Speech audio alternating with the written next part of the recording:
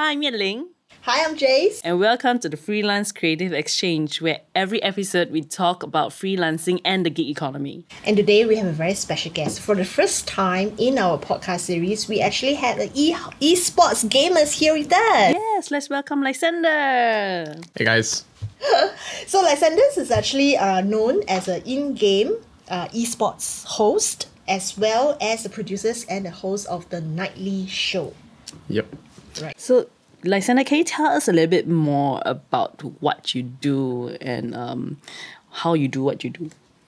All right, guys. So I am a esports commentator / host. So I MC for mainly esports events, but I can also do non-gaming events. But mostly I try to do gaming events because it's my passion. And I have a startup that produces a late night show for esports called The Nightly Show. So that's what you mentioned. And I not only produce it, I'm also the host because it's something I really enjoy. It's a platform where we interview people in the gaming industry, whether they are players, they are professionals, or team owners. So we just want to explore the world of gaming and give content creators in gaming a chance to grow in a real world setting. Wow. Yeah. So how do you first get into this whole e-gaming thing? Well, I got into gaming ever since I was 6. My dad showed me PC. He's like, hey, here's a game. Played it, and I was like, okay. I was ever since then I was hooked, and it just progressed from there. And then I think in 2011, I think that's when esports started like showing its head through StarCraft, StarCraft 2. And I watched one tournament one day on YouTube. It was like a VOD of a StarCraft tournament that happened in Sweden. And it was a very exciting, tense final. And just watching that for a few hours, I was like, wow, this is something I want to get into. And it was only 2 years later I got an opportunity when there was a small talent search in Chinatown. Ooh. Yeah, it was more like I think it was a company just doing more of like a community outreach kind of PR kind of thing where they say, oh, we're looking for community shoutcasters. And I was like, what the hell? I just went for it and I won. And from there, I don't want to bore you guys with details, but I just managed to use that to name drop my way up all the way. And in 2014, I got the opportunity to commentate at the International 2014, the Dota 2 International Championship. So that was a very big highlight in my event. And then unfortunately, I had to take 2 years off for army. But during that time, I tried my best to stay in the scene. Yeah, stay in the scene, network where I can, where I had to leave. I can try and travel to events. But basically that's how I got into it. And I still am now. But that's still very interesting because you managed to, you're one of the ones who, at a very young age, even before NS, you managed to get your name over there somehow or another. But do you also remember, what kind of game? You say you started at 6, right? You started gaming at 6. What game was it that you started? I remember it was called War Games. It was a movie. I think it was a very old movie. It's about the AI that went rogue. And I think it's a very iconic line. It's like, shall we play a game? If you guys remember, I don't know. It's like a very old movie. I remember the name, the line, but I don't remember the game. So it came from that movie, and then there was this game that that my dad introduced to me because my dad was a big sci-fi geek as well. So he just introduced that to me, and then from there, we just started playing. Then all the strategy games. Back then, strategy games were a big thing, like Command and Conquer and all that stuff. So started playing those, and then StarCraft, of course, classic. And then I think there was this phase of MapleStory and RuneScape, like everyone else. And then moved on to more modern games like Dota and Counter-Strike. So in Singapore, right, because I think, Singapore children grows up going to schools and a lot of, schoolworks and things like that. So does your parents at any point in time feels that you shouldn't be playing games, you should focus more of your energy into studying? Did your dad ever regret introducing you to gaming? I think that has always been a very good advocate of gaming. He's always said like gaming helps your problem solving. He's always that cool dad because secretly he likes playing games as well. So, but mom is more traditional. I think mom was always like gaming is no. She initially she hated gaming with a passion, like an Asian mom would, and then she started saying, okay, fine, I can't get the kid to quit, so I'm just going to subtly mention that you should play it in moderation.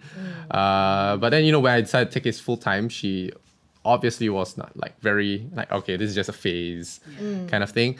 And then I started showing her like the paychecks that I got. Like these aren't just joke numbers, like you can actually make some money if you put your heart into it, if you know where to maximize on your skill set. Yeah. It doesn't matter it's gaming, you can still work. Just cause you're enjoying yourself doesn't mean that it can't be a job. Yeah, that's I think right. that is something she started getting over time, but she has always been more of like a just be cautious, because this is volatile and not stable. So, there's always that part of her that says, maybe a college degree isn't that, go back to college. But yeah.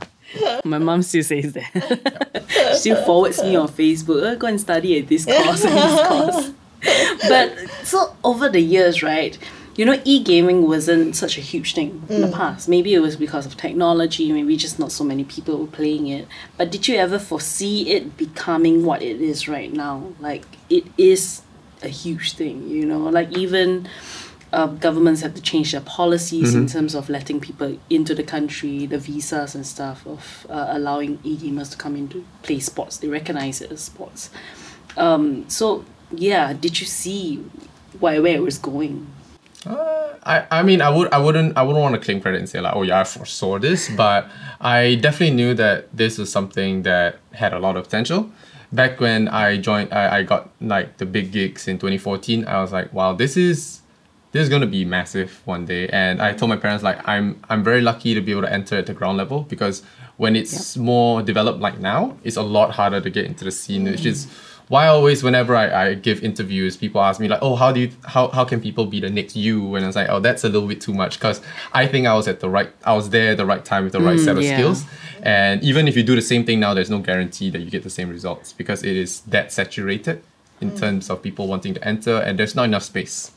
So that's why I'm trying to grow more pie, I guess, with my project. So how long were you freelancing before you started a company, or actually you went straight to setting up your companies? I actually freelance, and I still do, actually, for about 6 years. Okay. Yeah, so since I was 20, well, not 6 years, about 5 years. About 5 years. And it is, I mean, the first event that I went to, I got hired to do the international. I think that was my first big gig where I got an actual paycheck after the fact, and I was like, wow, that's a lot of zeros. And I'm like, and then the first thing I thought was like, yeah, I'm going to show this to my mom, because it's like, wow, mom, this is something that you should see, because your son got a fully paid trip to Seattle and got paid for doing, like video games, right?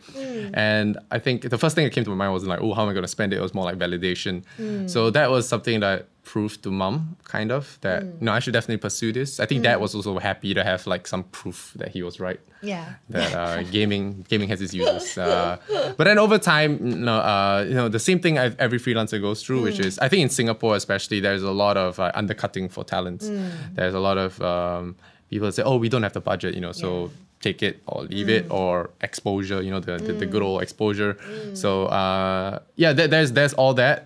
But I always felt that if I, as one of the more senior people in esports, if I accept these low undercut rates, then what are the newcomers going to face, right? Because they're going to say like, Lysander's been this and he takes this, so who are you to demand this? So I always think from that perspective. It sounds very like I know it sounds kind of like holier than thou kind of thing, but I feel like that should be the case. And I always feel very sad when my fellow juniors, I would call them, get undercut or are forced to work for less than nothing.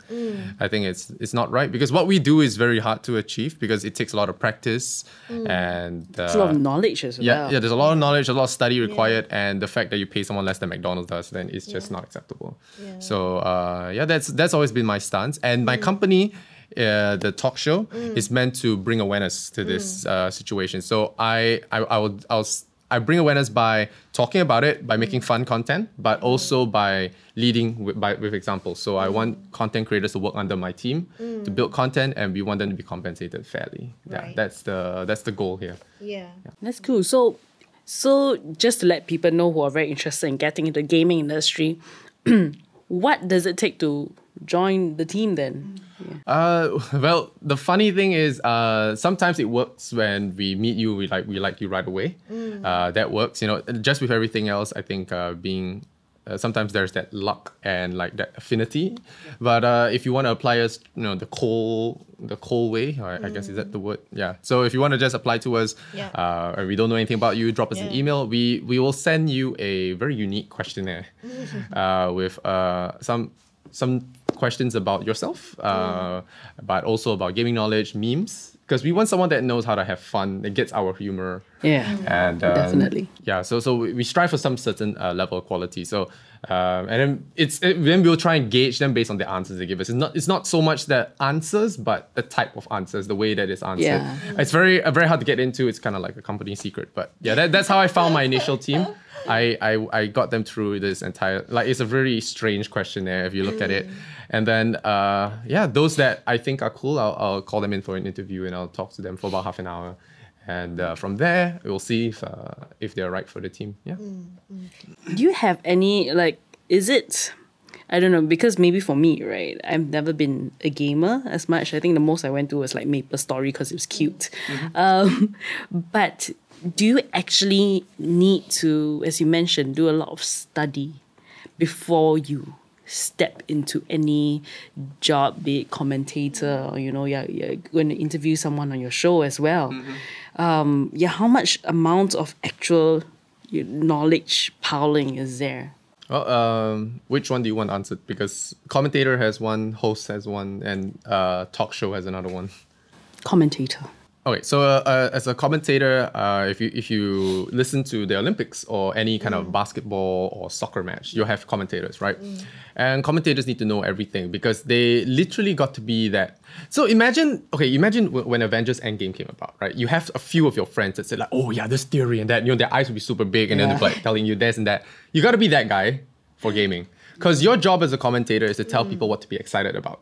Yeah. And if you don't know things with the back of your hand, it's very difficult. So you got to know everyone that's in the game, everything that's in the game, what are the possibilities in the game, because just like with everything, the passion will come through. Like if you're excited, it's like, guys, you have to look out 10 minutes, there's going to be this, it's going to happen, the people get excited. It's the same thing for a commentator. So there's a lot of study involved, and it's not a overnight cram kind of thing. It's more of like I've watched 5 seasons of this show, so I'm ready to tell you what happens season 6.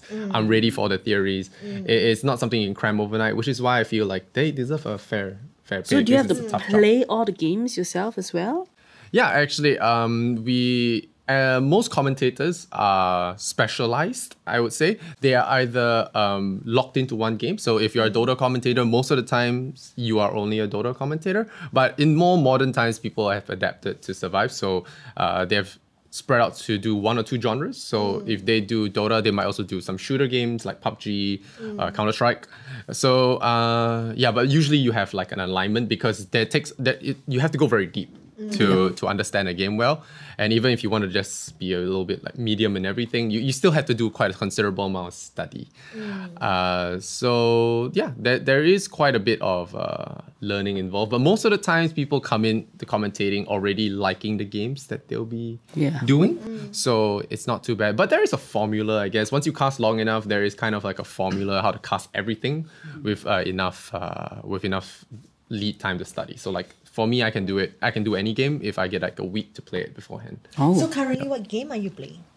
That's a very difficult question to ask, I think. It's like you're asking me like what kind of ice cream you're eating now. I was like, I don't really know. I just eat ice cream. I can't really give you an answer. There's a lot of games that I play. I play all the popular games that are coming out, that are out. And I always try and keep up to date with everything. Will you be like the YouTubers where you will be given special treatments from the developers of the games to say, hey, we want you to before try launch this. kind of thing? Before launch. I really wish I could do that, but that is usually for influencers and journalists, and I think I am not that person yet.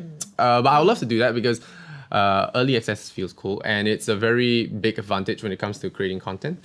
I do get early access for certain games that because I have worked with the company before, but not every game. Okay. So in your line of work, you also travel, a bit, right? How does your overseas experience like, rather not so much travel? All right. Okay. I think that's a good question. I think that when traveling, especially in the West, I get to see the success story. I just say that the esports scene in the West is a lot more stable. They have better structure. They have proper organizations that pay their players. They have better incentives. They have platforms to showcase talents. That is kind of like seeing what the end game could be for us.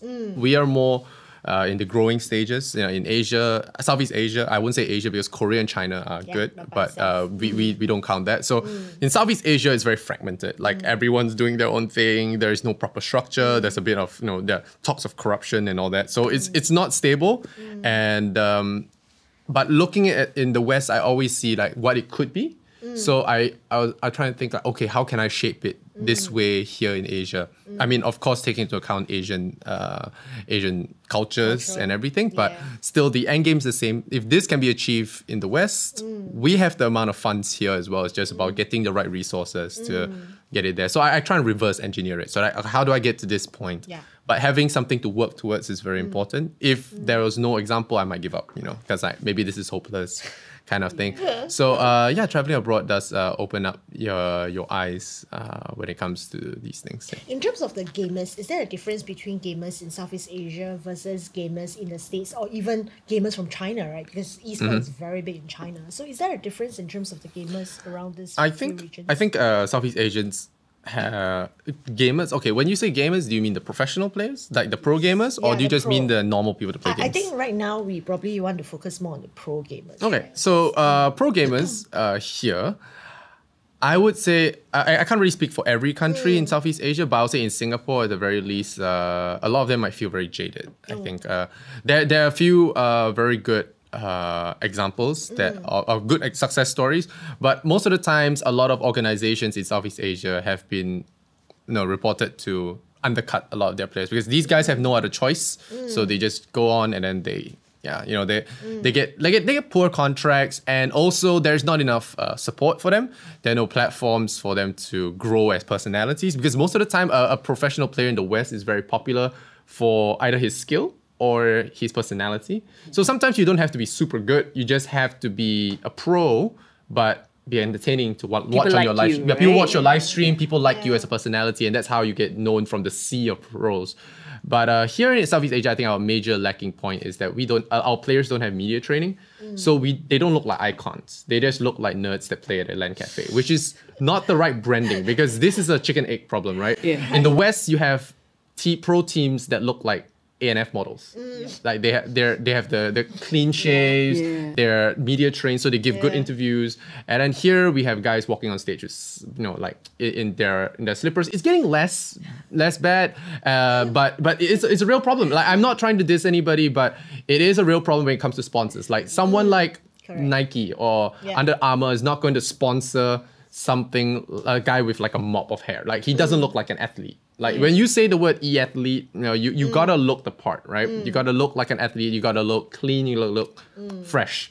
And without sponsors, a lot of your money is not gonna happen. So it's like a chicken egg. Without money, there's no incentive to play better. Then there's no incentive to play better. There's no that whole vicious cycle.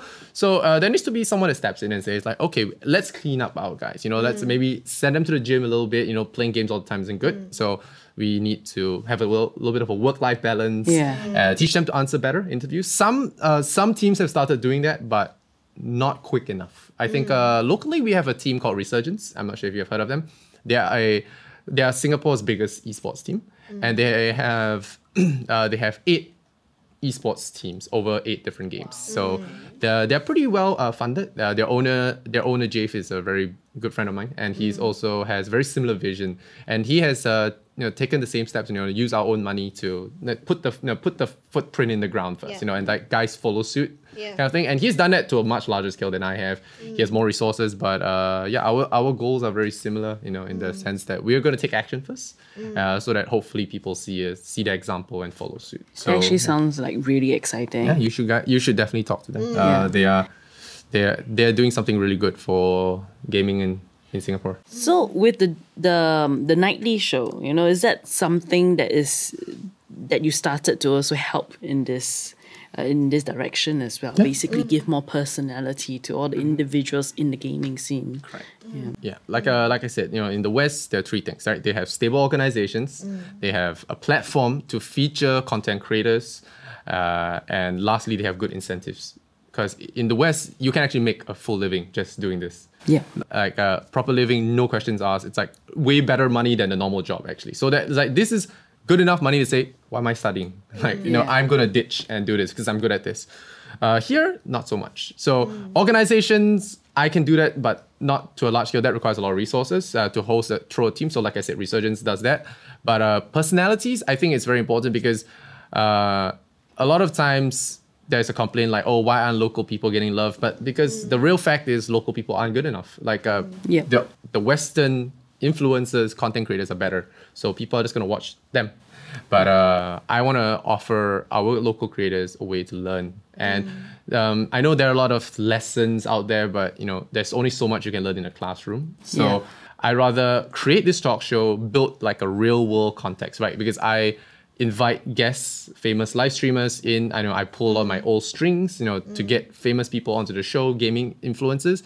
And it allows those content creators working with me to mingle with them. Obviously there's a little bit of networking. Yeah. There's also a little bit of like from their viewer base transferring to ours. Yeah. There's also learning the strategies of how to be a better live streamer, a better creator. So this is the real world setting kind of thing, right? Doing a live production, doing all these things, interviews, is practice that you don't get in a classroom. That's true. So along the way, right? You've tried out so many things, and you are definitely braver than we are. We are a long way from going live stream in any of this. But viewers out there, if you want to see us live stream, maybe you just leave a comment. But you know what?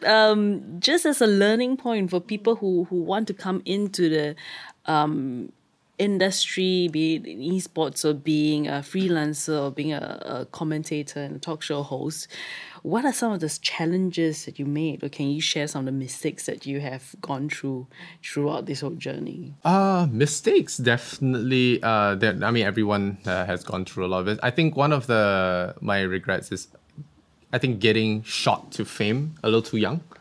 I think I think none of us will be prepared for this. When you suddenly get a lot of high level people that you've only seen in, I don't know, on the red carpet kind of thing, or like VIP areas, suddenly becoming very chummy with you. It's very hard to keep track of who's your friend and whatnot. You start to get lost. So it's very hard to keep everyone in your life because you keep getting new handshakes and new people like, wanting to know you because you're the new in thing.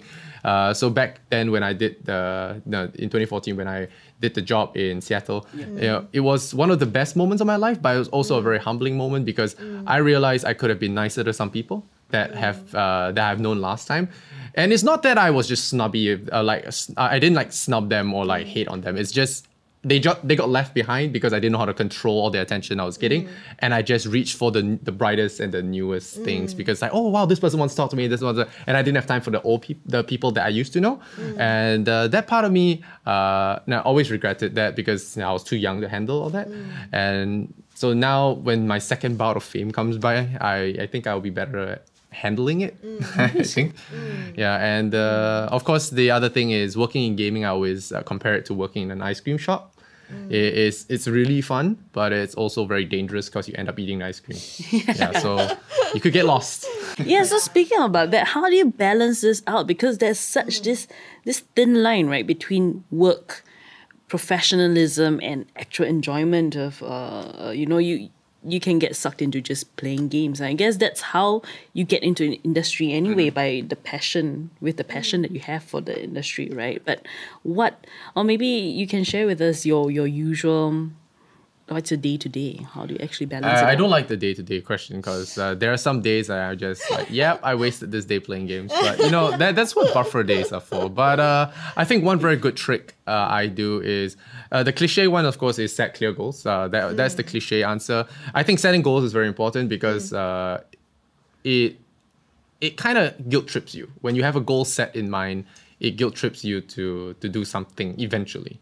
But the other thing is also kind of broadcasting your goal to a team. So having a team, my team supports me in the fact that if I drop the ball, they're gonna like, okay, so what's up? You promised us this week. So what's the brief? And if I don't have the brief prepared, I'm like, I'm the idiot because I huddled these people. These people believe in my dream, and if I screw it up in front of them, then it looks bad. So I kind of guilt trip myself into doing things. And another trick is, of course, to do little things. So if you feel lazy, just do something small. And then eventually you'll do a lot more. Once you do a little bit of this and like, yeah, that was so bad, do something small again.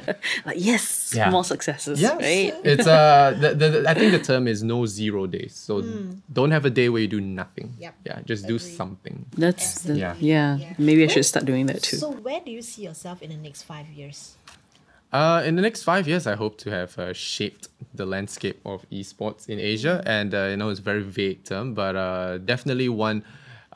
I think the best way I can describe a success on my part would be, if you remember the influencer craze back in 2012, 2013, back when all the girls, girls mostly in Singapore started going for this influencer career, right? Really?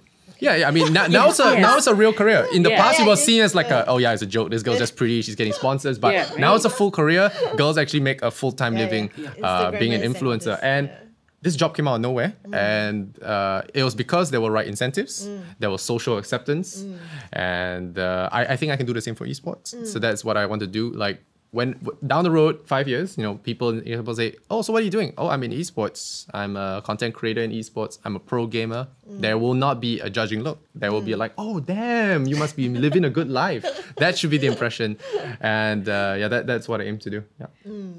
So what's your perspective though of being a freelance, bringing it back to the freelance industry, right? What's your perspective of being the independent professional in general? What's my perspective? Yeah. I think it's the same as every other freelancer. It's always worry that you don't get enough jobs.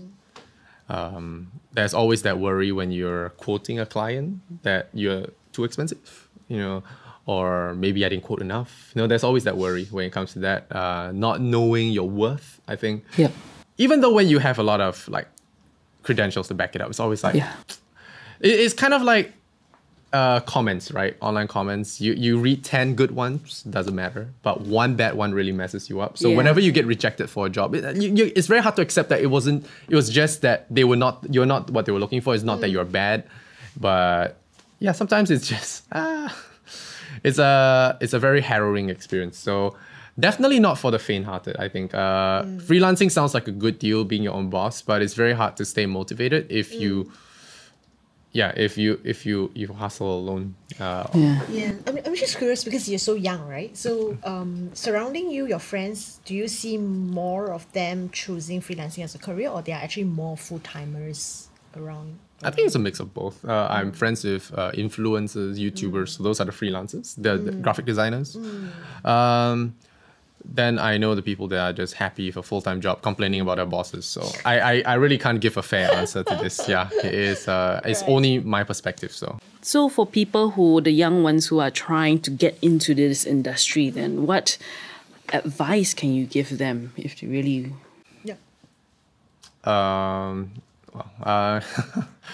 I think again, it comes down to you gotta really like what you're doing. Like you gotta ask yourself, are you doing this because you wanna play games or because you really enjoy playing games? You gotta be realistic with yourself as well. Not too realistic, but you gotta be realistic with yourself. Am I cut out for example, if you wanna be a broadcast talent, are you good at speaking to the camera?